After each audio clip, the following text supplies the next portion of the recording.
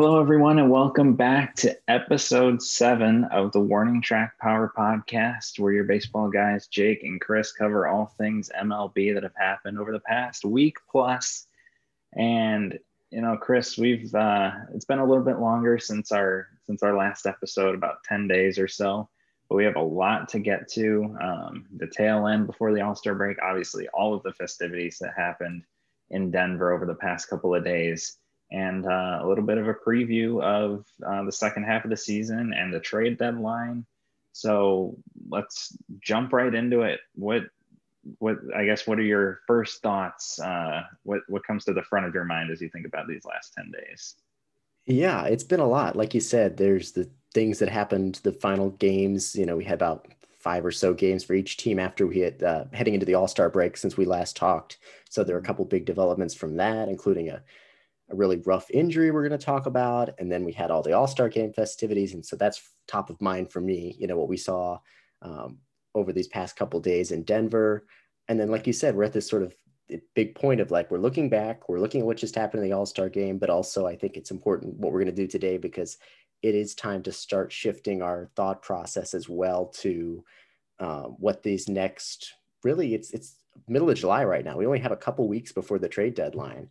Right. So it's the 30th this week instead of the 31st. So as we're speaking here, it's the 14th. So it's just, a little over 2 weeks from the trade deadline. We kind of think of it as like, oh, we got like most of July. It's really like 2 weeks.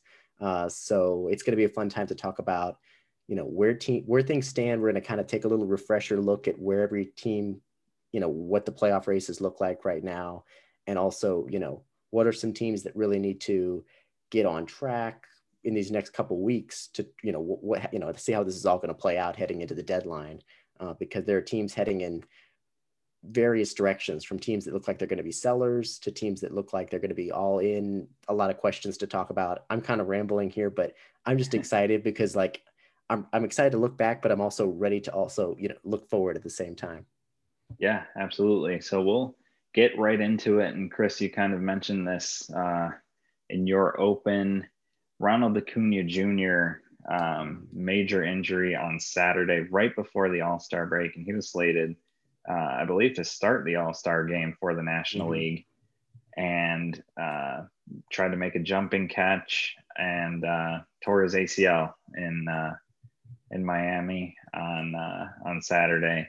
Still was in Denver as part of the All-Star team, but obviously could not play, and is set to have surgery in I guess the next couple of days here. But you just think about the impact that that's going to have on a Braves team that's not kind of performing, I think, to expectations as coming into the season.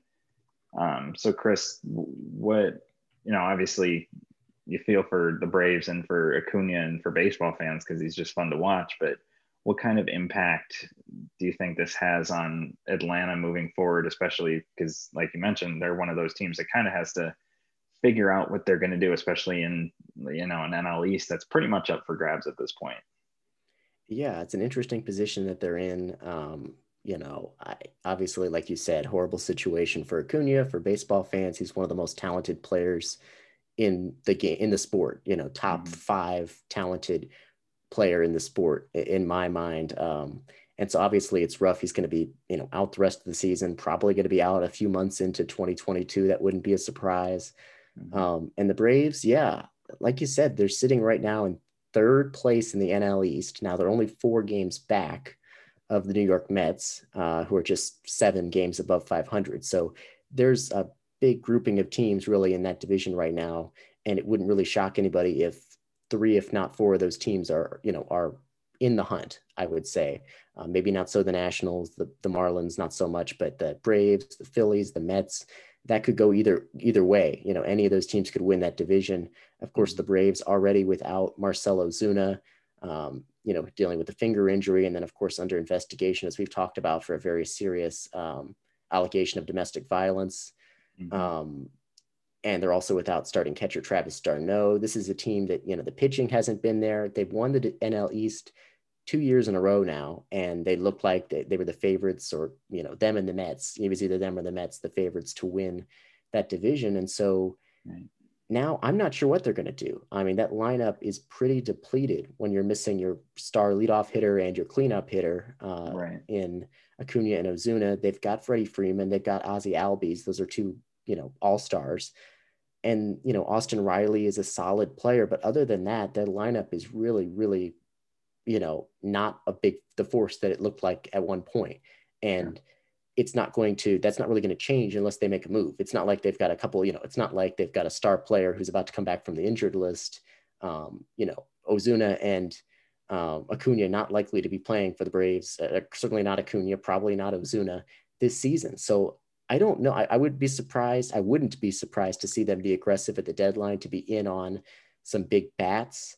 They could also use some pitching help. I have to feel like this is a team that has an expectation of winning still, despite all this. After what they've done the last 2 seasons. And I think they still have some big core parts to be able to be successful, particularly because they're not buried in that division at all.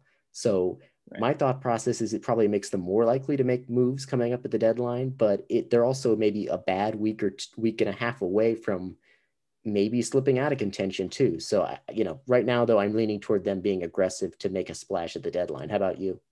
Yeah, I'm thinking right along with you, Chris. And you look at the lineup that they're putting out there at this point.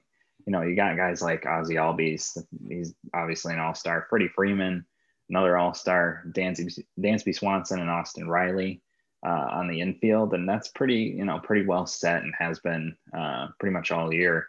Then you look in the outfield, and you're missing, like you said, Ozuna and Acuna, and then you're pretty much at this point your everyday center fielder is Guillermo Heredia. And, he's been all right for them, batting .253 with a .757 OPS. But if you're going to compete, especially losing, a top 5 player in the game in Acuna, you're going to have to go out there and make some kind of a splash to kind of try and replace that offense that he would give you. You're not going to find that, but you're going to have something that's going to, almost get to that level. He was on pace for probably a 40-40 season with 24 homers and 17 RBI or 17 stolen bases. So just really a big time bummer to see him go down, and hopefully he'll be back next year, and he'll make baseball fans excited to watch him again. And I'm sure that he's already sick of sitting out. So definitely a big bummer for Acuna there, but some big time oddity happened on Thursday in the Nationals Padres game. Chris, when you saw this, what went through your mind? I think my reaction was kind of like, and I don't know if you saw this, the actual call from Don Orsillo on the Padres broadcast. He was just completely stunned. It was like his real-time reaction was just like, what? He's, as reliever Daniel Camarena, I believe I'm saying that, Camarena, 28-year-old rookie, just his second appearance in the majors, grand slam off of the NL All-Star starter, Max Scherzer. Yeah. I was just, it's, you see weird things every week. It's always, somehow this game's been around for decades, centuries, and yet we still have surprises pretty much every week. And this was certainly one of them. I mean, this is a guy who, was like I said, 28 years old, a rookie, originally drafted by the Yankees in the 20th round back in 2011. He's actually from a high school that's about 30 minutes away from Petco Park. So he's kind of a hometown guy. And sure. Yeah, there's not too much else to say other than it's stunning. It's fun to see something so extraordinary happen when you get a reliever hitting a home run that left the bat at 107 miles an hour. That was really crazy to see. And it kind of just shows, like, strange things can happen any given night and in any situation, right? Like you might expect, something crazy will happen off of some, this is off of Max Scherzer. Like I said, the 4-time all-star game starter. And, something strange every night. It was really kind of remarkable to see. Oh yeah, absolutely. Especially for a game that was supposed to be, the battle of the aces with Yu Darvish going Right. for the Padres, and then, the Padres end up going down 8-0 in the fourth inning, and this guy comes up to the plate. He's like, "Oh, I have to bat. I don't really get a choice," and then ends up sending one out of the park. I was looking at his baseball reference page, and he that was his second at bat of his career. The first one came a couple weeks earlier, but his OPS plus now is 564. He should just retire from batting at least. He'll go down as the best, one of the best batters in history. 2,500 OPS, 2,000 slugging percentage, and a 564 OPS plus. So just a fun, wild little thing that kind of happened. And it's a fun little tidbit. No doubt about it. Yeah. So, Chris, we had a little bit of a glimpse into the future of the MLB.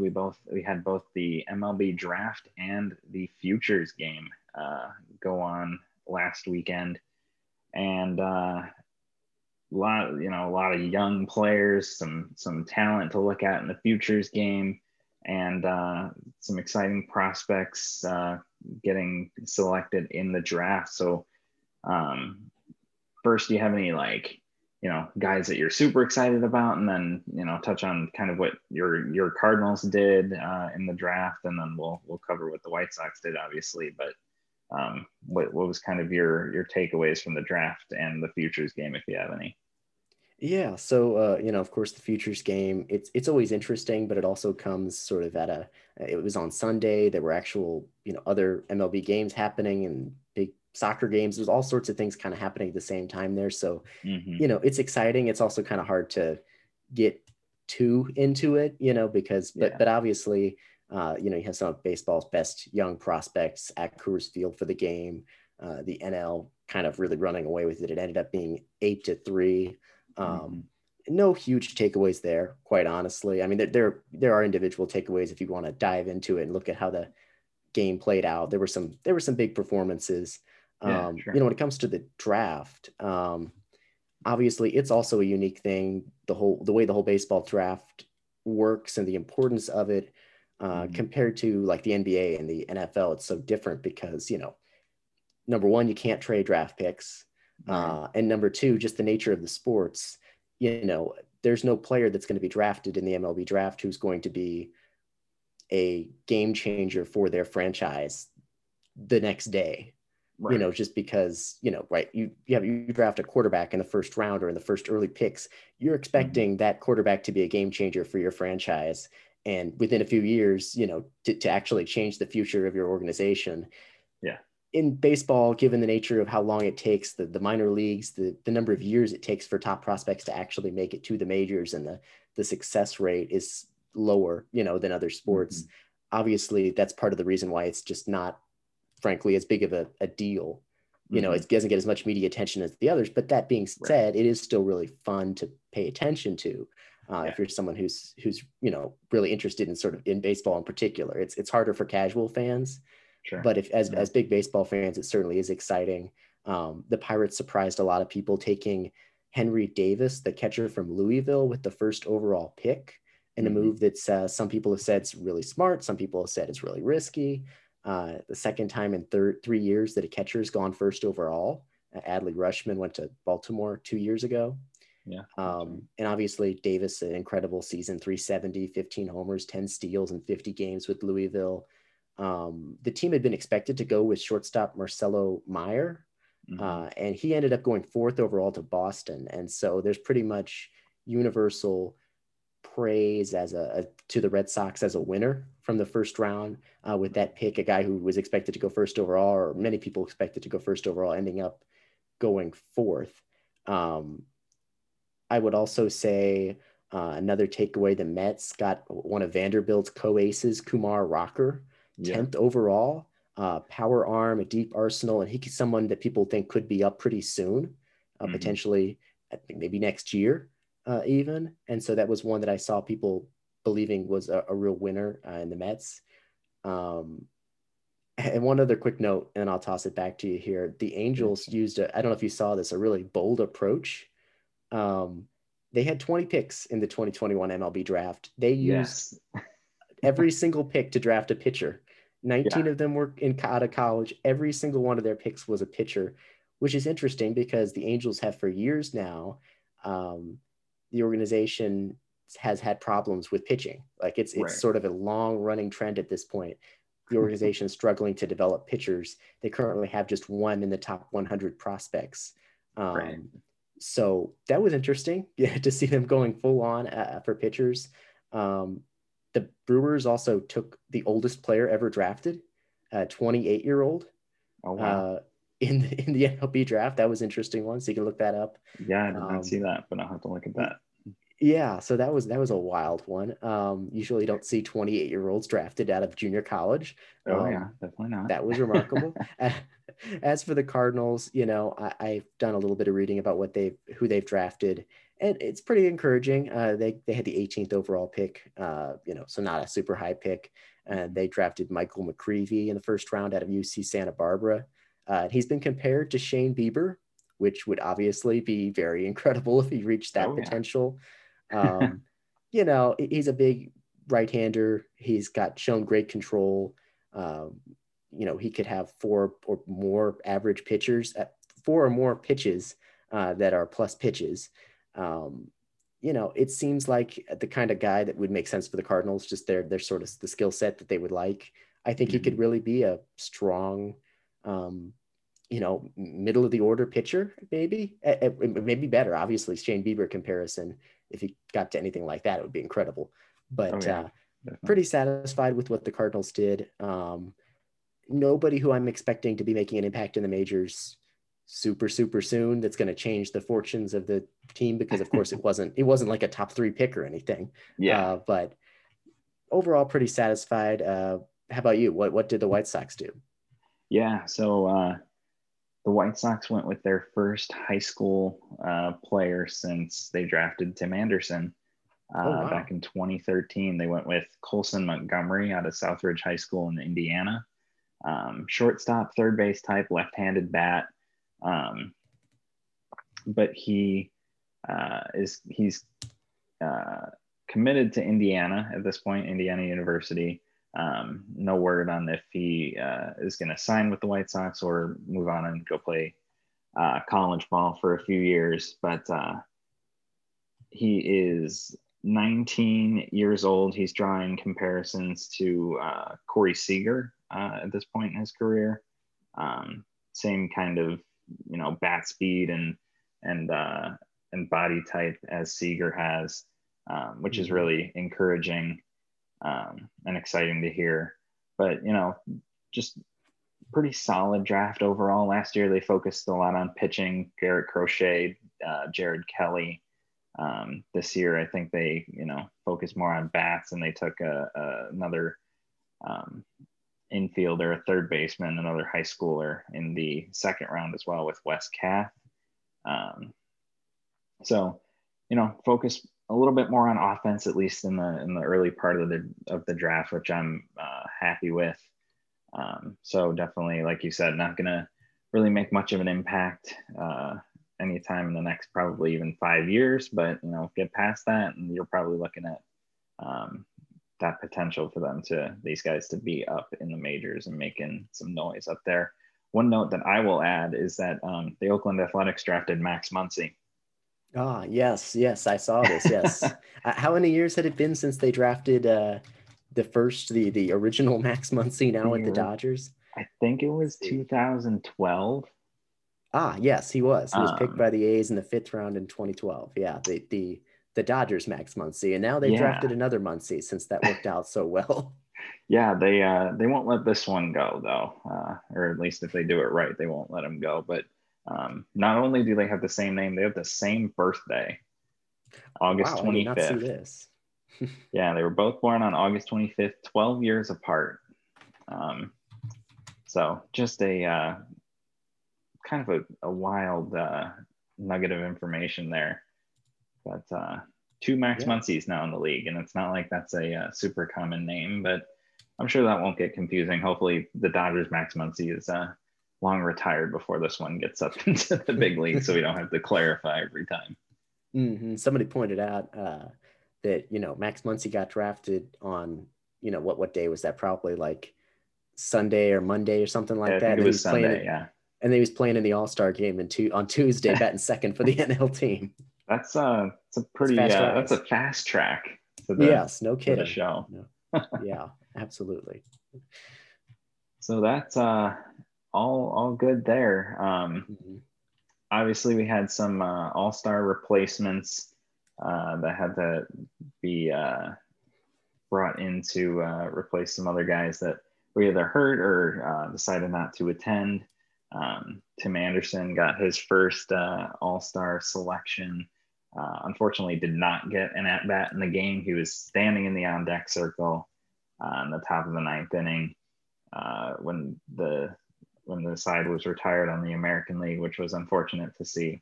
Mm-hmm. But then you had Trey Turner, Max Scherzer obviously was a replacement and then got the start, which is kind of bizarre. And then Yadier Molina for the Cardinals got an all-star selection as well to replace Buster Posey.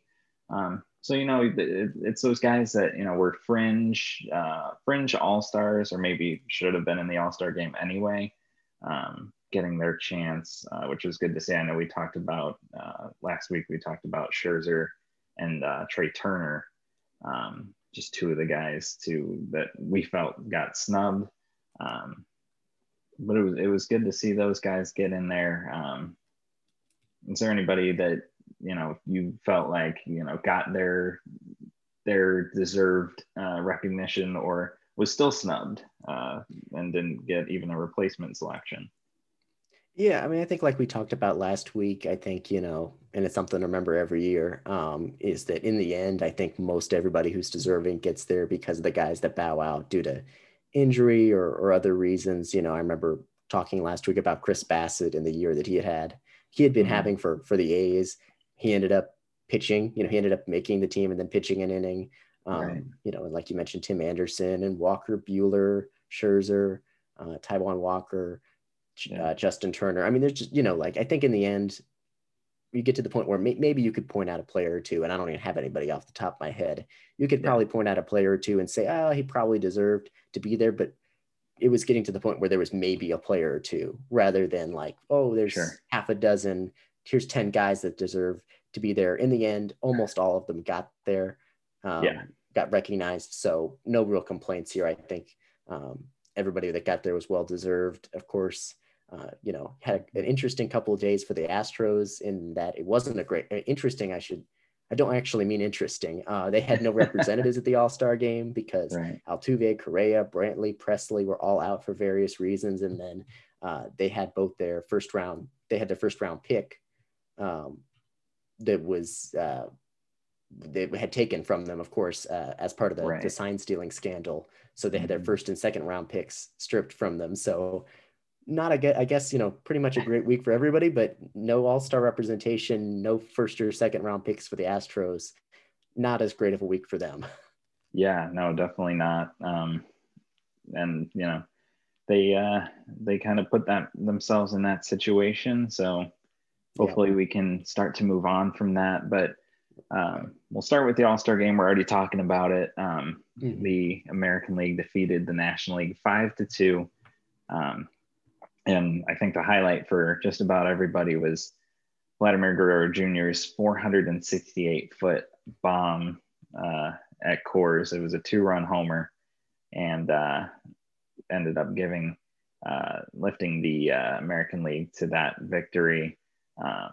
If you watch his interview after he was announced as the MVP, he was very humble. He thanked his dad, which I thought was fun. And he just, he seemed genuinely, humbled and kind of awestruck by the response that he was getting from the fans after the game. So as far as White Sox All-Stars, we talked about Tim Anderson already. Lance Lynn pitched a scoreless inning with a walk and a strikeout. Liam Hendriks came in, got the save. Very interesting because he was mic'd up. And we heard some choice words from him on pitches that didn't go exactly where he wanted them to, but it was definitely entertaining and provided a lot of points of discussion on social media afterwards. And then Carlos Rodon did not get in the game either. I think that was a shame, especially considering his kind of major bounce back season that he's having. But other than that, it was fun. You saw Jared Walsh play left field, which he had never played before in his major league career, make a sliding catch, robbing Chris Bryant of what probably would have been either the game winning or game tying RBIs. And then just, it was the best players in baseball just putting their skills on display for everyone to see. So that's kind of the best part of the All-Star break and the All-Star festivities for me. Chris, what did you think? One, about the game, and two, trying to see if any Cardinals got into the game.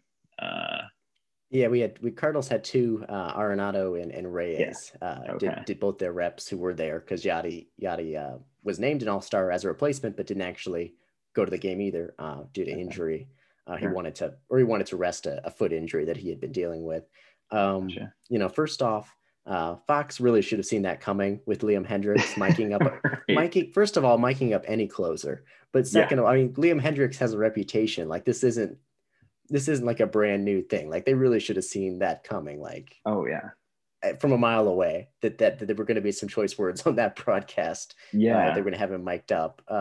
But it was interesting, particularly when he was mic'd up, but the earpiece didn't seem to be working for him.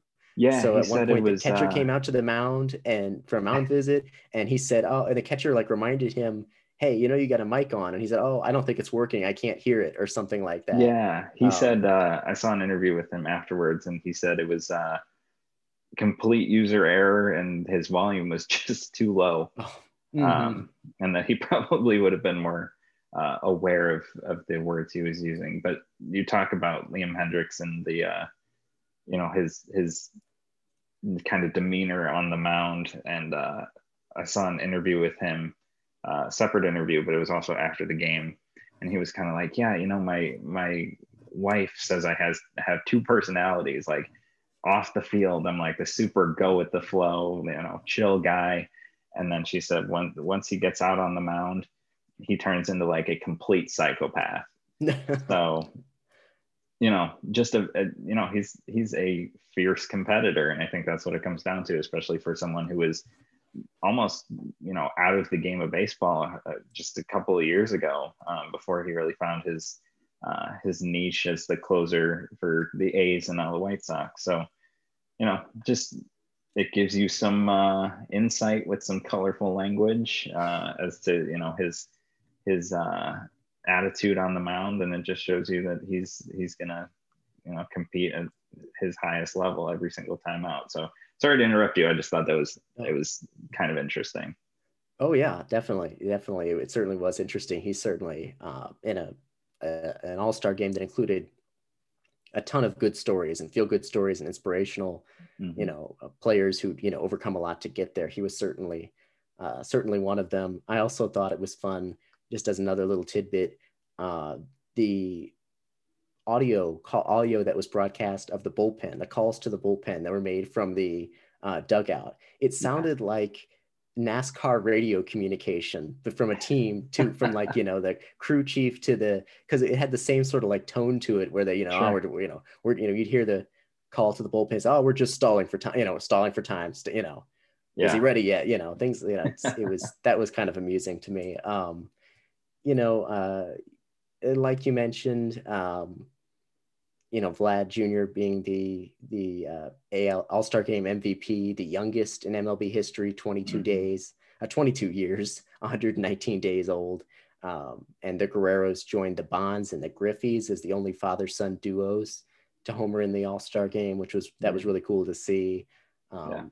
You had Shohei Ohtani, who was one of the big stars of the whole week, getting the win, pitching a scoreless first inning. and a really exciting week for him, and just getting him the spotlight that he has deserved and earns as one of the faces of the game at this point. It's really cool to see him go out there after participating in the home run derby the night before, and then he was batting leadoff and also threw a scoreless inning. And I don't know. Also, I don't know. He probably threw a touchdown pass too. He was out there. There was video of him, of Peyton Manning giving him pointers on throwing the football prior to the game too. I will also say this, the All-Star game kind of reminded me, and the game itself was good, but it wasn't like it was super, super thrilling, in terms of game context, in terms of being really, really close. There wasn't that kind of situation, but sure, it did point out to me and made me realize even more than I already did, just how many exciting young players there are in the game right now. They're going to be fun to watch for years and years to come, from Guerrero Jr. to Tatis Jr. to Acuna Jr., who we talked about, who wasn't there, but who was an all-star, of course, to Juan Soto, to Rafael Devers, to Ozzy Albies. Like, the list goes on and on and on of these young players that are like 21, 22, 23 years old. Who we're seeing be like just incredibly historically good at such a young age. Like, we're used to, and I think there's always been young stars in the game, but it particularly seems like right now, so many of the top hitters, like if you were to say, here are the top, let's talk about the top 10 position players in the game, like 8 of them would be guys who are like between the ages of 22 and 25. And I feel like it's even more drastic in terms of leaning towards the best players being so young than it has in other years. So seeing that talent on display was really, really cool. Also, just, and this has been pointed out by some people on Twitter, it's not an original point from me, but the global outreach of this sport, really clear, really on display in the All-Star game. The pitcher who ended up getting the win, born in Japan; the pitcher who got the save, born in Australia; the pitcher who was named, the player who was named MVP, born in Canada, grew up in the Dominican Republic. It's the global outreach of the game was definitely on display. It was really cool to see just how many players from different backgrounds, different countries, different perspectives, all contributing to this incredible state of the game and from a talent perspective right now. So that was really cool to see as well. Yeah, I completely agree with you. You hit all the points I think I was gonna make. So it was fun to watch, and the global outreach has never, I think, been more apparent than it was last night, and I think it'll continue to kind of grow in that way. But now we'll touch on the home run derby for just a second. I don't know if there's too much analysis you can really take away, but obviously Pete Alonso went home with his second consecutive home run derby championship. Ohtani did not put on the show that we thought he might. He did turn it on toward the end and made a run at Juan Soto, but could not get over the hump after that slow start. But I think it was as good as it's ever been. It wasn't quite on the level of 2019, but I think it was. That's going to be hard to top for any year's home run derby from this point forward. But just watching that and watching like the effortlessness of Pete Alonso, I mean, it seems like the guy is just made for this event. So if he does it, next year, I don't know if there's any hope for anybody. Yeah, I mean, you're right. Effortlessness is definitely the right word to use there. I will say, maybe it'll inspire some players who didn't participate in the home run derby, some big stars, to try to dethrone Alonso. Maybe we'll get Tatis in there. Maybe we'll get Vlad in there, Vladimir Guerrero Jr. again. Maybe Acuna if he's back and healthy. Some of the other young stars. Sure. Maybe it becomes a challenge to them to try to dethrone Alonso. That would be fun, try to make it interesting, even more interesting. But yeah, effortlessness. I mean, he made it look so easy. Yeah. There were some of these other hitters who clearly, and not that they're at fault for this or anything like that, but clearly were just getting tired, and you could see it from their Hmm. swings, like the Yeah. swings and like the way that they sort of fell over, their balance was off a little bit. Right. I mean, clearly they're taking swing after swing. I mean, of course they're Yeah. going to be, tired, but Alonso just never showed that. It was very Right. machine like. He just always, it was very repetitive, so Yeah. easy. He did not appear to be tiring. I feel like he could have kept going for another 20 minutes at the Yeah. rate, like he sealed the deal by going 6 for 6 in a 28-second stretch in his Right. extra time to defeat Trey Mancini. And so, yeah, it was really fun just to see the incredible talent that Alonso had, how easy it was for him, and just how much he Hmm. was having fun too. Because he wasn't also, it also wasn't as easy as he made it look. It wasn't like he was standing up there like a robot just hitting him. He was Right. pumping up the fans and jumping all Right. around. He clearly was having a good time too, which was fun to see. Yeah. Um, and of course the stat that you probably saw these tweets. He's made more from home run derbies now, like 2 million Yep. from winning home run derbies than he has in salary from the Mets by a wide Hmm. margin. Yeah. Eventually he'll get his payday soon, Oh yeah. but soon enough. But that was cool. And I also just want to throw this out there real quick. And I know we want to jump to some other things.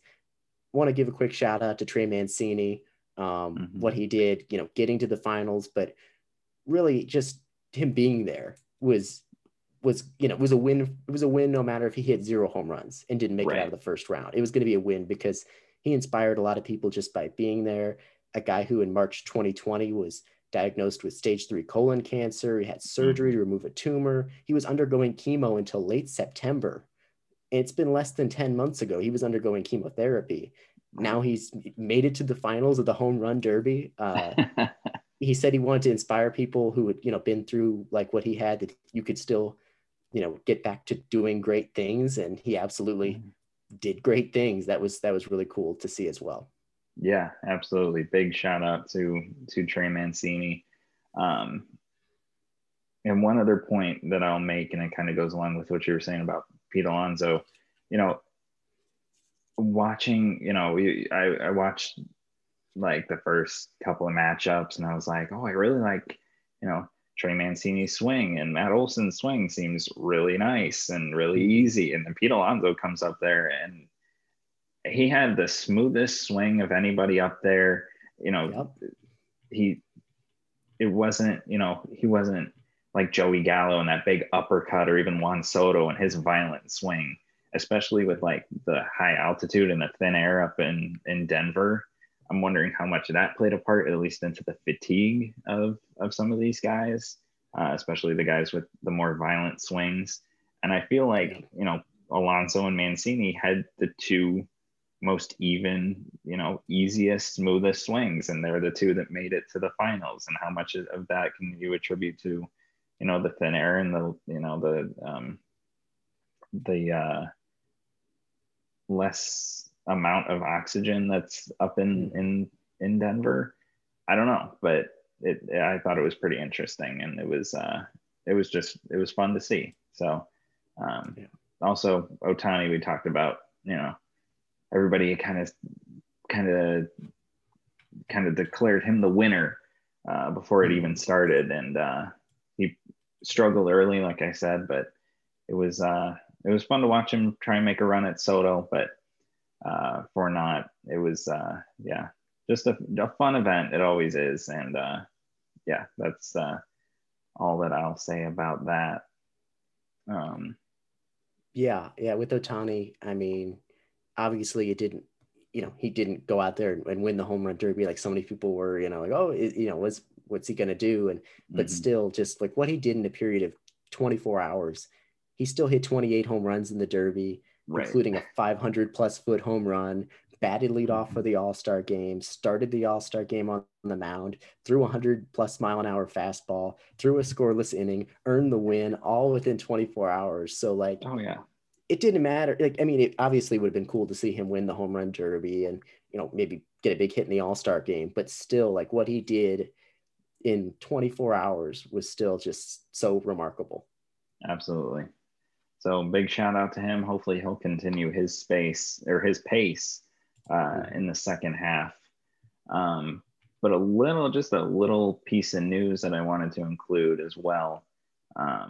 Rob Manfred said that 7-inning doubleheaders and the extra inning ghost runner, free runner on second thing will more likely than not, they will not stick around. It is more likely than not that they will be eliminated going into the 2022 season, which I think for a lot of baseball fans is a good thing. He said they were pretty much just, measures taken for COVID precautions, and that they were never meant to kind of stick around as long as they have. But he said that a change of those rules couldn't really be made mid-season, which I understand. But it'll be good to get back to that, those more traditional, play the game till the end, till somebody wins, and full double headers.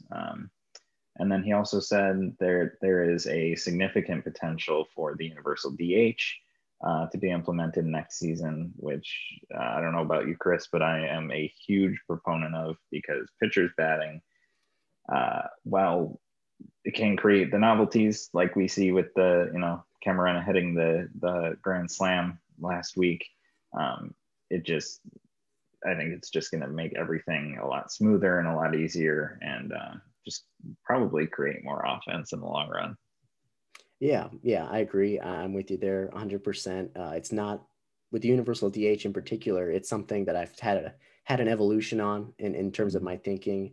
I was against it not that long ago, but within the last couple seasons now, I've really come to be okay with it. So I think that's something that pretty much at this point, everybody expects to be part of the next collective bargaining agreement, which they'll need a new one for before next season, which could become a topic for another day down the line. And then those other rules, the first two things about the ghost runner and the double headers, 7 innings going away for next year. I don't have much to say there other than I'm with you. I think those were two of the least popular recent rules changes. So I think there are going to be people who liked it. I mean, Manfred, I believe he said he likes the extra inning runner addition personally, but there'll be people who liked it, who are going to miss it if it changes back to the way it was. But I'm right there with you. I think there'll be good changes, good to change back, good to be just temporary rules changes. So, a lot of times Rob Manfred comes out to talk or something, it's not good news or he's criticized. I think this is a situation where we can say, okay, that seems right. Good to hear. And that'll be a good thing moving forward. Yeah, absolutely.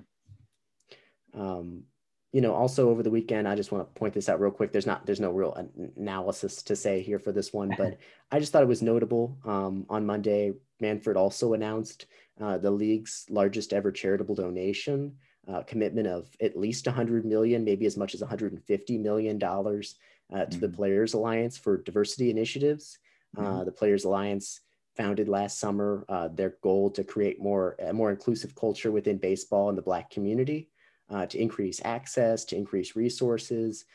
Curtis Granderson is the president, the former MLB player, CC Sabathia, Edwin Jackson, among some of the others involved in that. It's just a really important cause for the game. And so I thought that was really, really good to see the league make that commitment to the Players Alliance. So there's not a ton of analysis, but just something I thought was a really good move, and something that's those sorts of causes and that the work that they're doing really important for the future of baseball.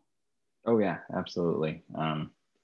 I'm just reading a little bit here. It's going to be $10 million annually beginning in 2023, and an additional $5 million in matching contributions from just external fundraising. So like you said, I think that's great. It's going to, get more people involved in the game of baseball, which is always good. And just a very good forward-thinking initiative for the MLB to be a part of. So I think that's a very good point to bring up, and just another way to move the game of baseball forward and get, extend, we talked about it earlier, extend the global outreach. And sometimes you don't have to reach that far. And this is one of those cases.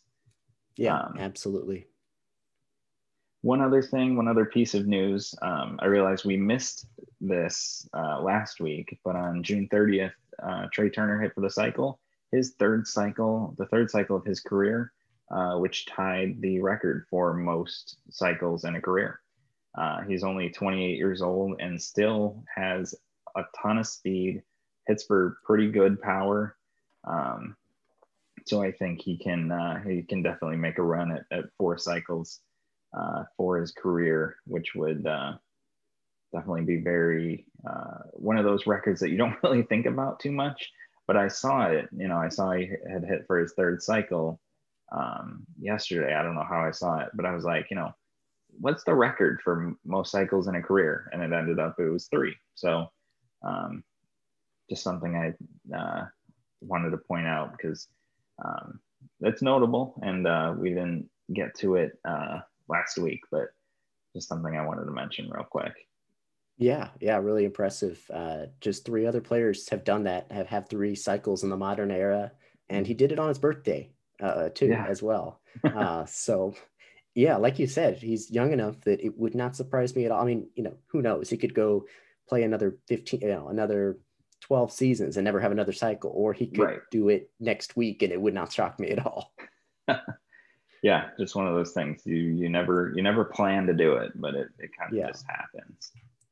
Absolutely. So at this point, we'll recap our teams. I'll recap the White Sox. Chris will talk about the Cardinals as far as their games go that ran into the All-Star break. Last we talked, the White Sox lost that game on the day we recorded on Monday. But since then, the White Sox have gone 5-0, including 2 of 3 from the Twins, and they swept the Orioles on the road, headed into the All-Star break. One piece of news, another injury, this time it's Yasmani Grandal. Tore a tendon in his left knee, expected to miss about 4 to 6 weeks after he had surgery, which I think was it was last week, because he tore it on, I believe, Monday in that game, in that loss. But game 2 against the Twins, it was a 4-1 White Sox win. They only managed 3 hits, 2 of them from Zach Collins, including a 2-run single. But they took advantage of 3 errors by the Twins to win that game. Jose Abreu added a sac fly as well. Carlos Rodon was on, in his all-star form, 6 innings of 1-run baseball, gave up 7 hits and struck out 8. Kopech came in for a scoreless 7th, and he's just been phenomenal since he's been back. And Liam Hendricks with the 2-inning save, 4 strikeouts for him. Good win for the Sox there. Game 3, hit parade, 15 hits, including a 4-hit game from Tim Anderson. Leury Garcia contributed a 2-run homer in the 7th. Anderson with an RBI double in the 5th. An RBI triple from Garcia again. And an RBI double from Jake Berger, his first MLB RBI in the 6th. Lance Lynn, also in all-star form with 6 innings, 4 hits, an earned run, and 6 strikeouts. Ryan Berg, Cody Hoyer, Garrett Crochet, and Jose Ruiz combined to shut the door for the last 3 innings, and the White Sox won 6-1. So 2 games in a row, allowing just 1 run. And they would go 3 in a row against Baltimore to win 12-1 with an offensive barrage, 12 runs on 15 hits. And over those 2 games, game 3 against the Twins and game 1 against Baltimore, 18 runs on 30 hits. The O's got out to a 1-0 lead, but then the White Sox got 12 in a row. It was a 3-hit, 2 RBI day from Tim Anderson. Jose Abreu had 2 hits and 3 RBIs, as well as 2 walks. Gavin Sheets hit a home run in the ballpark he grew up going to, which was cool to see. His dad was there and got to see that as well. Adam Engel had a home run and 4 RBIs, huge day for him. Dallas Keuchel was phenomenal, 7 innings, 7 hits, an earned run, just 3 strikeouts. Michael Kopech struck out the side in his 1 inning. The White Sox had 24 base runners between those 15 hits. They walked 8 times and also reached base on an error. So a 12-1 win there. Game 2, another high-scoring game.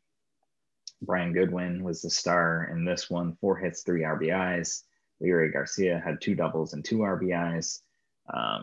Lucas Giolito was very, very good. 5-1, or 5 and a third innings, 6 hits, 2 earned runs, and 9 strikeouts. Liam Hendriks grabbed the 4-out save for the Sox, and that was an 8-3 win. In game 3, very bizarre game. Dylan Cease was on the hill for the Sox. First 2 pitches of the game went bunt single, 2-run homer, and then he didn't allow another hit for the rest of his 5 innings. Andrew Vaughn had a huge game, 2 homers, 4 RBIs, including the 3-run homer in the 6th to give the White Sox the lead. Unfortunately, Liam Hendriks came in and gave up the game-tying 2-run homer in the 9th to Trey Mancini, but it was all good. Adam Engel came up clutch in the top of the 10th, 3-run homer that put the Sox ahead for good, and all 11 runs were scored up until the bottom of the 10th inning were scored via the home run. Cedric Mullins hit a sac fly in the bottom of the 10th that broke that trend. But overall, the White Sox finished the week 5-1 with the 3rd best winning percentage and the 3rd best run differential in baseball. They had an 8-game lead over the Indians at the break. And then once Friday hits, they open with 3 against Houston at home, which will be a very interesting and a very good series. And then 4 against Minnesota at home, including a doubleheader, which I am going to. And this will be my first MLB game since 2019. Tried to go to a Twins game up in Minnesota when I was there a couple weeks ago, and it got rained out. So hopefully this game coming up on Monday will go off without a hitch, and I can see some live Major League Baseball for the first time in 2 years. Yeah, that'll be fun. Fingers crossed the weather cooperates for you this time around. First of all, that's just the White Sox have had just such a horrible injury situation for position players. Mm-hmm. You mentioned Grandal. I mean, at this rate, we feel like we're like a few weeks away from the lineup being like Jose Abreu with one good leg and just a bunch of dudes.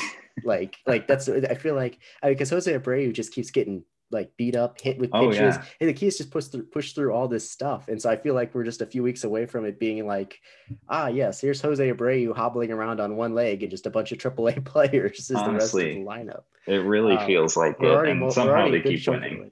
Yeah, somehow I don't. It's so remarkable, and of course, pitching's a big part of that, and also the big name hitters who they do have in the lineup healthy for the most part, performing at a good level. So Anderson and Abreu. The second thing I thought of, Eloy Jimenez, of course, rehabbing at AAA now. And hopefully back potentially before the end of the month. So that's the goal. That would be a huge boost for that lineup. And like we've talked about before, I know you have the stance, and I completely agree that despite the fact that they have such a huge lead in the AL Central and they're going to run away with the division in all likelihood, that it's even, and with Jimenez coming back, that they still need to add a bat, a notable bat, whether that bat is Adam Frazier, it's an average guy, whether it's Eduardo Escobar or Joey Gallo, I don't know what it'll be, but that they still, with an eye toward the postseason, not toward, we have to make this move to win the division, but as much as just an eye toward the future, need to add a bat at the trade deadline. It's interesting because, like I just alluded to, they have a huge lead in the AL Central, like you said, 8 games. And this could be a huge runaway because at this point, you can rule out Kansas City, you can rule out Minnesota, you can rule out Detroit.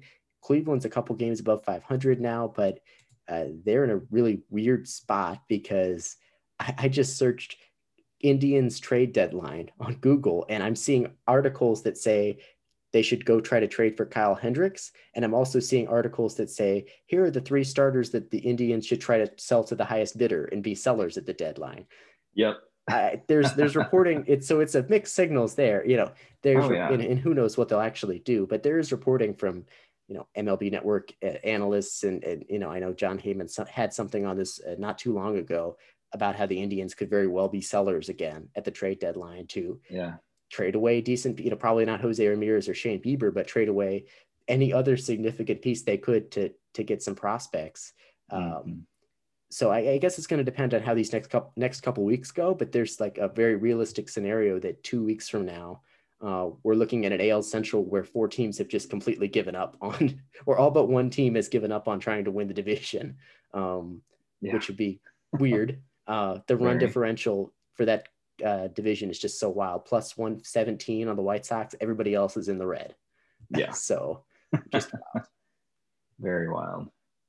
Chris, have the Cardinals managed to do anything dramatic one way or the other? Is it kind of just that middling mediocrity that's been kind of their whole season so far? Mostly in the middle. There are some encouraging signs from last week, but it's such a small sample size. So, when we talked last week, they were playing the Giants, the first of 3 games.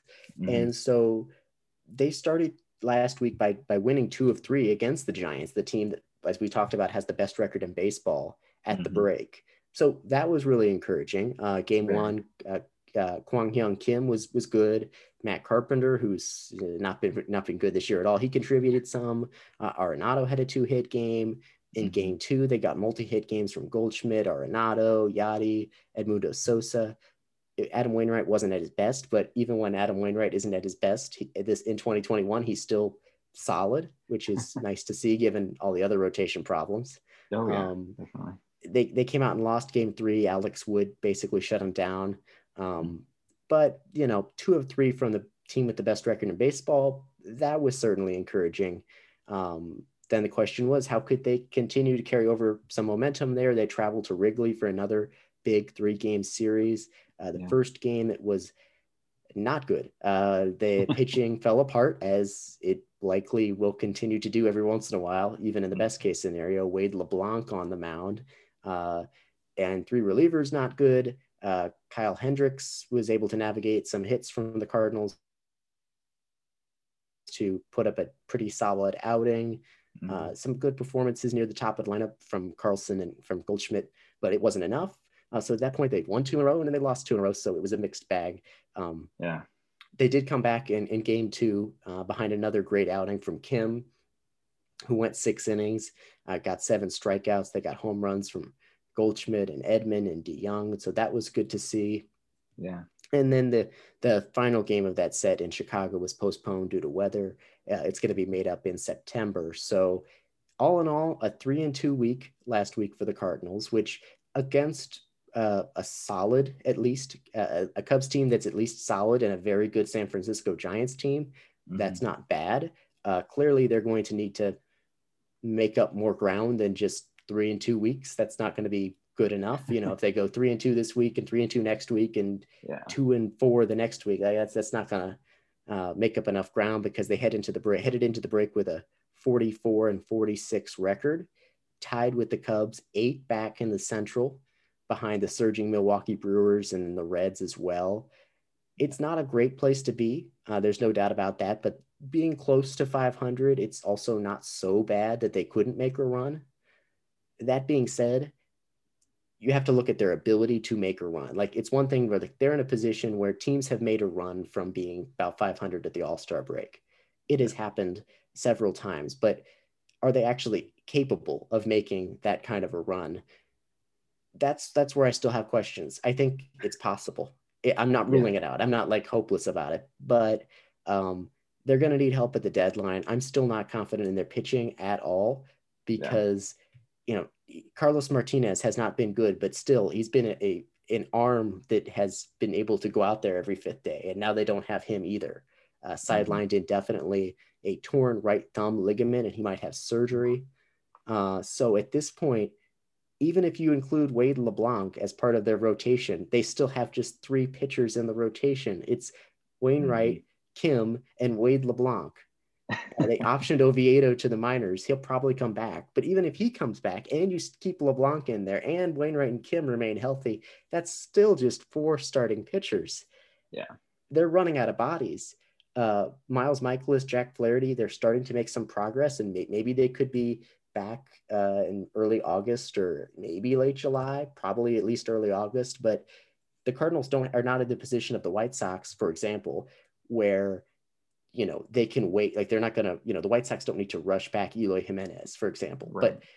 And the Cardinals don't want to do that with Michaelis or Flaherty, but they can't afford to like have a bad 2 weeks while waiting for those guys to come back. They can't just say, oh, well, Michaelis and Flaherty will be back in 2 weeks. They'll give us a boost. Mm-hmm. If they have a horrible 2 weeks, that's just it. They're done, basically. Yeah. You know, it's also interesting because it was reported less than a week ago that the Cubs are beginning the process of being sellers at the trade deadline after they went on a huge slide. That was, you know, Ken Rosenthal reporting that. So plenty of, you know, legitimacy there. The Cubs have the same record as the Cardinals. Now, they're not in the same position organizationally. The Cubs have a ton of guys who are in the last year of their contract. Mm-hmm. The Cardinals are not in that position where it's, even if, you know, there's no real benefit for them to give up on the season. Even if they don't think it's going to happen, they might as well give it a shot because they're not going to trade away, you know, Nolan Arenado, Paul Goldschmidt. They're not on the last year of their contract like Bryant and Rizzo. So it's a different situation organizationally, but still the fact that these two teams have identical records in the same division, and one of them's saying, well, it sounds like behind the scenes saying it's time to sell at the deadline. Yeah. It's not a great sign, you know, but we'll see how it plays out. You know, they had this stretch that we talked about where they played a ton of bad teams and they did not perform well against those bad teams. Mm-hmm. So now these next couple of weeks before the trade deadline are going to be crucial, and they're not going to have bad teams to play in that stretch. They've got 3 games against the Giants this weekend, 3 against the Cubs, 4 against the Cubs. It's a 7-game homestand, so being at home should help, but those are 2 solid teams. Yeah. Then they go play 3 at Cincinnati, who's ahead of them in the division. So obviously it kind of goes without saying that what's ahead in this next week or 2 is a really, really important stretch. And if they, you know, flail around these next few weeks and go, I don't know how many games they have before the trade deadline, maybe let's say something like 10 or 12 games before the deadline. If, you know, let's say it's like 12, if they go, you know, 4 and 8 in that stretch, then that's probably just it. If they go 8 and 4, then maybe they're buyers. I don't know what they're going to do, but obviously it's a really important stretch that I don't know how if they have the pitching to be great in this next few weeks, but we'll see. Yeah, it's you know, I've been where you are as a fan, you know, in that period, in that state where you feel like you're on the brink of like breaking through and going on this huge win streak and being buyers at the deadline. And you also at the same time feel like you're on the brink of just complete and utter collapse. And you're going to have, you know, your lineup is going to be just doing nothing, and your pitching rotation is going to be Jack Flaherty with 1 good arm. And that's it. So, you know, I definitely, you know, I can relate to where you're at as a fan. Definitely not fun, but it's, you know, it's the same test I had going into the break, you know, 3 against San Francisco and then 4 against the Cubs. It's kind of a mirror image of that as well. So, you know, hopefully it's very apparent that by the end of this, by the trade deadline, what they're going to do. But if it's not, you know, it's so hard to be, you know, confident one way or the other, you know, in the moves that they will end up making, or maybe they make no moves and they just, you know, then that's almost worse than being the possibility of the, you know, the front office being wrong. So definitely a crucial stretch for the Cardinals, and an important opportunity for the White Sox, especially those 3 games against Houston right out of the All-Star break. So now we'll go to this day in baseball. July 14th is the day we're recording this. We'll go back to 2009. This is All-Star related as well. The American League extended its unbeaten streak to 13 games with a 4-3 victory over the National League at Busch Stadium in St. Louis, coincidentally. Carl Crawford, the Rays outfielder, robbed Brad Hawpe of the Colorado, Brad Hawpe of I don't know what team because it doesn't say, of a go-ahead home run in the 7th inning and Carl Crawford was named the MVP of the game. And now it's bugging me what team Brad Hawk played for, because I know for a fact he played for the Rockies at some point. Let's see. He played in 2009. He played for the Rockies. The Rockies. Okay, so I was right. Yeah, you're right. Anyway, so that's what happened there. And the American League is now on another win streak. They just won their 8th All-Star game in a row. And before that, in 2010, 11, and 12, the National League won all 3 of those games by a combined score of 16-2. So when they're on, they're really good. But the American League has been dominant really since the late 80s, early 90s. And so I don't know if that means anything. I don't know, now, because it doesn't count for literally anything in terms of, home field advantage in the World Series or anything. But the American League now leads the all-time series 46-43. Yeah. It's been a weird, very streaky stretch of All-Star. The AL has dominated for quite a while now. Prior to that, there was a stretch. Let's see. I know I had the numbers here.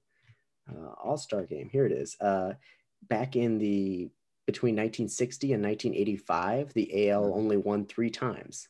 Yeah. So in like 25 years. So it's a very streaky thing. The NL for like decades, and now the AL in the most recent couple decades has dominated. So yeah, it's a really weird, quirky thing. You mentioned, for this day in baseball, this one, that All-Star game at Busch Stadium in St. Louis in 2009, that was just a few years after they opened the new Busch Stadium here. And it was the first All-Star game that St. Louis had since 1966. So it had been a few minutes. It had been actually 70, 80, 90, 40 years since St. Louis had hosted an All-Star game. So I remember when that was here, because of course, a big deal around the city for sure. Oh yeah. Were you there? Did you go? I did not go. What was I, like 11? I don't think I had fully become a huge fan yet. Like my fandom took a long time to develop. Sure. So I was a fan, but did not make it that year. I should have gone. I don't know what I was doing, but I don't know. I was slacking apparently. Yeah, no, that's okay. You'll be back, I'm sure, at some point. Yeah. Yep. So we've done our divisional kind of spotlights up until this point, and now we are, not exactly at the halfway point, but for all intents and purposes, we're at the halfway point of the season. And these division races have kind of taken shape. Who's going to be at the bottom? Who's going to be at the top? Who are going to be those teams in close contention for that top spot and those wild card spots? So, Chris, what are your divisional races that you are going to be watching closely in the second half, and that you're excited to watch kind of fully develop and watch those teams battle it out to the end? Yeah, there are, in my estimation, this is kind of a rough look at it, but there's 3 divisions that might not be close at all, and there's 3 divisions that I'm pretty confident will be close. You look at the ones that may be runaways, the AL Central, I think that's the most obvious one with the White Sox. And then the NL Central could be a runaway. The Brewers are up by 4 games. I don't think it'll be a runaway, but it could be. There's a good amount of space there. The AL West, where the Astros look very good. I'm not necessarily predicting that Oakland's going to, fall way back, or that the Cubs or Cardinals or Reds or somebody can't make a run in the Central. But those are 3 divisions where I'm not super excited and thinking this is going to come down to the final days and which team's going to do it. It could, but I'm not expecting that. The other ones I think are much more interesting. There are 4 teams in the AL West that could win that division. The Red Sox are on top right now. Now you have the Yankees and the Blue Jays. They're 8 games back, but we know those are good teams. And those could be teams that add at the deadline too.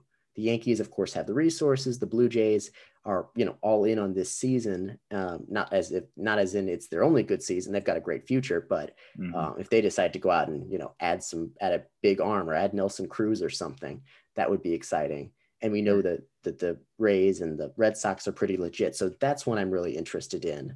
Mhm. And then, of course, the NL West, because you got three Yes. teams. Two of them we expected to be there. We've talked about the NL West before, so I won't say too much. But right, it's the All-Star break, and it's not the Padres or the Dodgers leading the NL West. It's the Yeah. Giants, the best record in baseball. Then there's the Dodgers, who we talked about. We both expect to still win that division. And Hmm. then there's the Padres, who are still great. Like that one could very, very well come down to the wire, and it could be a three-way race all the Hmm. way to the finish line. Oh yeah. And I mean, maybe all three teams make the playoffs at the end of the day, because maybe both the second and third place teams get the wild card. That wouldn't Yeah. shock me, Hmm. uh, given the mediocrity of the NL East right now, which is another one I'm watching. But yeah, those are Right. those are kind of the big ones: the three-way race in the NL West, and the potentially as many as four teams that are in the mix in the AL East. How about you? Yeah. I have those same divisions kind of top of mind going into the second half. I'm looking at the wild card right now. And the Dodgers and Padres are those two wild card teams in the National League right now. But you have the Reds, Cincinnati, 3.5 back, and the Phillies at 500 or 6.5 back. But you look below that, and I don't know if there's any teams that are really going to be able to make a realistic run. You got the Braves, the Cubs, and the Cardinals, all who are sitting a game or two under 500. And Mm-hmm. then below that, I mean, those teams are pretty much done. The Rockies and the Marlins, Pittsburgh and Arizona as well. In the American League, you have Tampa Bay and Oakland in those two wild card spots, and then Seattle, Toronto, the Yankees, Cleveland, all within 5 games of that second spot. So um, I think probably the American League wildcard race is going to be more exciting to watch, just because that National League West is so good. And whatever teams don't get in by winning the division, they'll probably play each other in that wild card game. But there's a lot to pay attention to and a lot to keep track of, going into the second half of the season, and it's going to be very interesting, especially if one of these teams, sitting in third or fourth place, just makes it an unbelievable run, and in a division like the NL East or even the AL West, it can make a huge, huge difference in how those divisions end up shaking out.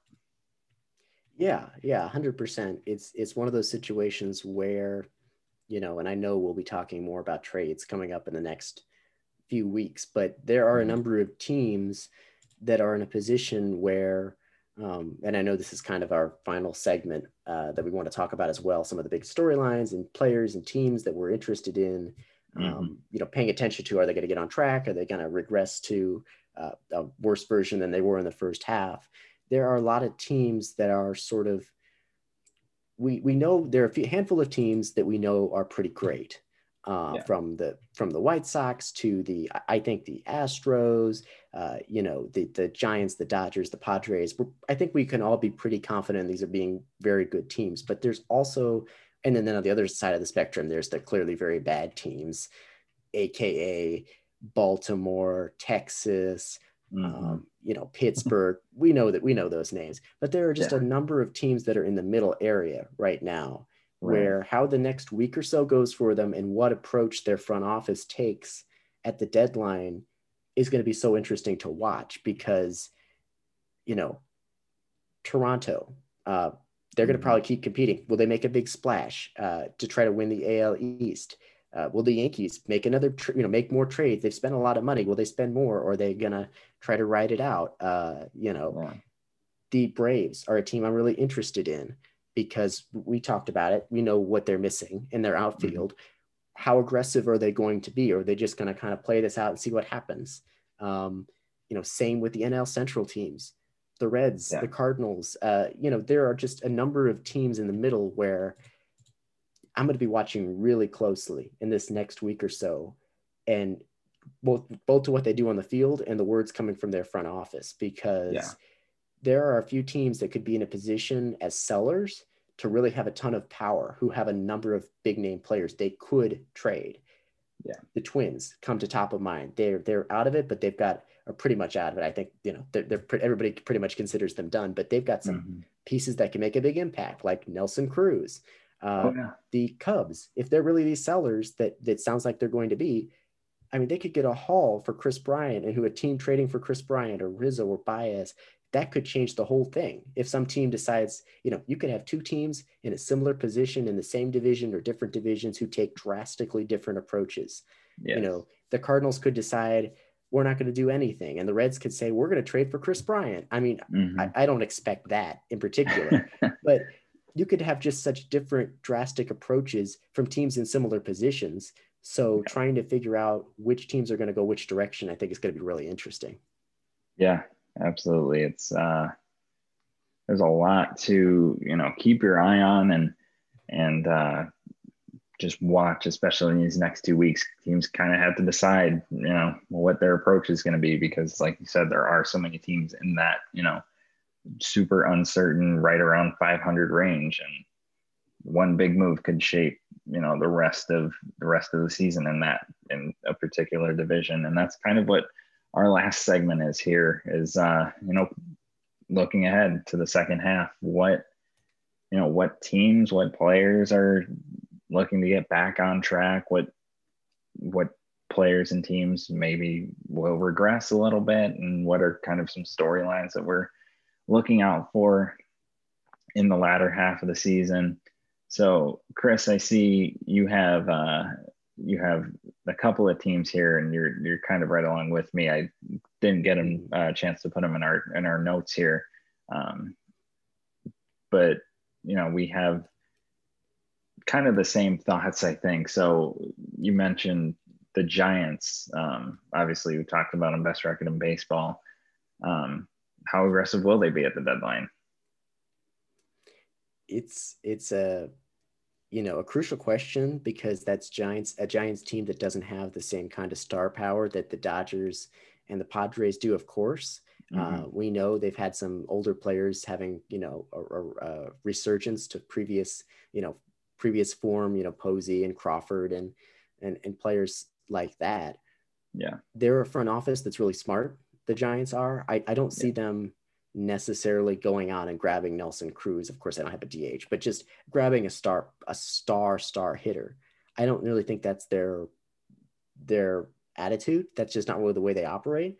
But they're such a strategic, smart front office that I could see them going out and just targeting this perfect, middle reliever and this, good, corner outfielder, and just making small moves that help them continue to just be, the sum of their parts, not about their star power, but about all these players coming together to contribute and put it together a good product. And then, like you said, other teams that I've I put on here were teams that we've talked about, like the Braves and the Cubs. The Cubs, they could drive the market for some of their top stars. The Braves, another team where you just wonder how aggressive are they going to be. It's a interesting situation. Yeah, absolutely. I've seen stuff about the Cubs where, they're going to trade everybody. And I've seen stuff where it says, maybe Chris Bryant will be it. But I think it's going to be very interesting. And I think you're right. They could absolutely drive the market, especially with the number of guys that, could be trade chips. Whether certain guys go and other guys don't, that's gonna shape, what we see on July 31st and the days leading up to it. But you have some players here. We'll get to those in a second. But I have a couple of guys as well. We've talked about this guy before in our kind of underachievers of the season thus far, but it's Eugenio Suarez. I don't know what's wrong with him. His power numbers are there. He's got 18 home runs and 50 RBIs on the season, but he's batting 175. And even with those power numbers, his slugging percentage is still only 372 and his OPS is 628. He is striking out literally almost 4 times as much as he is walking. And this is a guy that we saw what he could do. Is he going to hit 300? No, probably not. Can he hit 250? Yeah, probably. But 18 of his 56 hits are home runs. 27 of his 56 hits are extra base hits. So if he's not hitting for power, he's not going to do really much of anything. And for a Reds team that's right behind the Brewers by just 4 games, he's somebody that if they can get him on track, could make a big time difference in whether they win that division in the NL Central or whether they completely miss out on the playoffs. Yeah, no doubt. I mean, I'm looking at his Baseball Savant page and seeing, he's striking out a career high rate, 30%. Yeah. He's walking at what's essentially a career low rate in terms of his most recent good seasons. Mm-hmm. The expected stats, the StatCast data doesn't show that he really deserves to be having better. He has deserved to have much better numbers than he has right now. Like his expected batting average is 211, which is better than, what is he want? You said 170 something, 175. Yeah, better than that, but still not good. It seems like he's struggling. Pitchers are giving him fewer fastballs, more off-speed breaking balls, and he's just not able to respond to that. Like he clearly can connect, but overall, he's also generating a lot of weak contact, just rolling over on balls, hitting ground balls as well. So I think that's a really good one where, if he's able to get things going and, contribute more than a 170 batting average, like it doesn't have to be great. It could be 240, 230. Right. Exactly. That could be a big boost for that Reds team that has talent, Castellanos, Winker, but there isn't a ton beyond them that's really producing at a high level. Exactly. And one of mine is sort of along the same lines. Obviously, he is not the guy I'm about to mention, hasn't struggled with the average as much as Suarez, but Christian Yelich, another guy that, like, if he gets it going, could be a difference maker for his team. And it's a Brewers team that, we've mentioned is sort of right now on this incredible run, 53-39, 4 games ahead in the Central. That pitching, as we mentioned before, is great. The top 3 in that rotation, Freddie Peralta, Corbin Burns, and Brandon Woodruff, is outstanding. But that lineup is not good. They have the worst batting average in the National League, and Yelich is a former MVP, and he's hitting 241. Yeah. And he's got 5 home runs, and he's missed some time due to injury. And I think that could be factoring in. I think it absolutely could be factoring into his struggles. Oh, yeah. But if he could get it going, then that team could legitimately be, that offense isn't going to be great unless they add a bunch of guys, but it could be good enough with that pitching if Yelich can get it going. Otherwise, maybe there's an opening for another team. So that's a guy who, like similar to Suarez, I could see being an X factor for his team in the second half in the same division, the NL Central. Yeah, absolutely. And then we had kind of the same thoughts on this last guy. What is wrong with Gleyber Torres? I wish I knew. I wish I knew what was wrong. Like I'm sure he does. I'm sure the Yankees wish they knew, because it was 2019, 2 years ago. He hit 38 home runs. Of course, he did so much damage against the Orioles. We all remember that incredible, like, I don't know how many times he homered in that season against Baltimore. But since then, it's been 119 games he's played since 2019. So, between 2020 and 2021, 119 games. That's not a full season, but it's a significant sample size. Right. Since the start of last season, 241 batting average, OPS plus of 86, so below league average as a hitter, 664 OPS, not good. 6 home runs. Yeah. Like that's like a, you put that on like 150, 160 game pace. We're talking like, I don't know, does he get to no, he doesn't get to double digits. Like, what happened to his power? Like, how do you go from hitting 38 home runs in a season to 6 over the next 120 games? Yeah. It's just wild. And the Yankees, like we talked about, they need production. Like they they're fourth in the AL East. Now they're still 3 games above 500.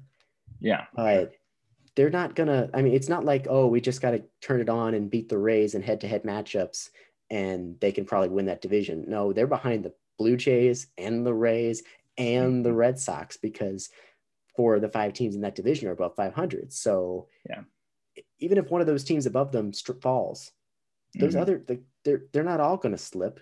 The Yankees are going to have to perform much better. And if Torres would have to be a big part of that, I have to think. Yeah, I mean, you would think so. I'm trying to find, some kind of explanation looking at, his baseball reference, his baseball savant page, and there's really no obvious, explanation to me why he's struggling so much, and especially struggling to hit for any kind of power, because, a 240 batting average isn't horrible. You expect someone like Gleyber Torres and what he can do to hit better than that. But, those 6 home runs over the last, almost full season's worth of games, just not the type of player that he established himself to be over his, over 2018 and 2019. So whether he can turn it on or not, will that, determine how the Yankees, where they finish in their division? Probably not. He's just one player, but it's definitely going to have at least a little bit of bearing on, how the guys around him perform. If he can get on base at least, and, he creates opportunities for other guys around him in the lineup, that's going to help a lot. But he's just not, there's something going on, and I don't think anybody really knows what it is. And he's got to figure it out, or else, it's kind of in the same situation with Yelich and Suarez. He's a guy that their respective teams depend on to produce, and none of those guys are doing it. Yeah, absolutely. I mean, I've been looking too, like you said, and there's no obvious explanation. It's not, he's not striking out a whole bunch, more than he did in the past. I mean, a little bit more, but not a ton more. And his walk rate is down, but not exceptionally. It seems like he's just making a lot less hard contact. Like his hard contact percentage is down from like 40% in 2019 to 30% last year to 23% this year. Ooh. So he's just not hitting the ball very hard. His ground ball percentage is also up. So it seems like he's just not, I don't know if it's swing related, maybe there's an injury in there, but there's got to be something. I don't know. Maybe it's one of those things where it wouldn't shock me if he all of a sudden flips the switch, does some sort of swing change in the All-Star break, and he's fine. But also, it's been long enough that I just don't know. Yeah. So definitely 3 guys that need to figure it out, and hopefully they can produce for their teams. But I believe that is all the time we have. We've covered everything that has happened over this past week and a half, and it was a lot, but thank you for sticking with us through this episode 7. We will be back next week with another episode recapping the first few games before the trade deadline and after the All-Star break, and any rumors that we hear or any trades that end up happening a little bit early, we will be sure to let you know. Chris, is there anything that you're keeping your eye on heading into the weekend after the All-Star break? I think it'll be interesting to see, like you mentioned, if we have any early trades, or if things really do wait until like the final week before the trade deadline to happen. As for matchups this weekend, I'm looking at the slate of games, and there's a lot of uninspiring matchups, such as Marlins, Phillies, Twins, Tigers, Mets, Pirates. There are a lot of uninteresting series between bad teams. The White Sox play the Astros, like you mentioned. And I will say I'm also interested in, a lot of bad matchups.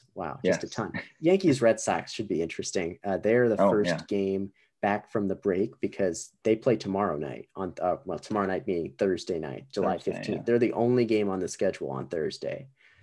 So they play a 4-game series at Yankee Stadium. So that'll be really interesting. because I mean, the Red Sox clearly they're very legit, but the Yankees, you know, can't afford. They need to start making up some ground if they're going to be really competitive atop the AL East. Absolutely. So keep an eye on those matchups: Red Sox, Yankees, Astros, White Sox, and we will talk to you all again sometime next week with episode 8. Thank you for sticking with us and listening to every episode that you do. And if you enjoy what you hear, be sure to tell all your friends and family and everything, and spread the word about the podcast. We really appreciate it. But for Chris, I am Jake, and we will talk to you guys next week. Have a good night.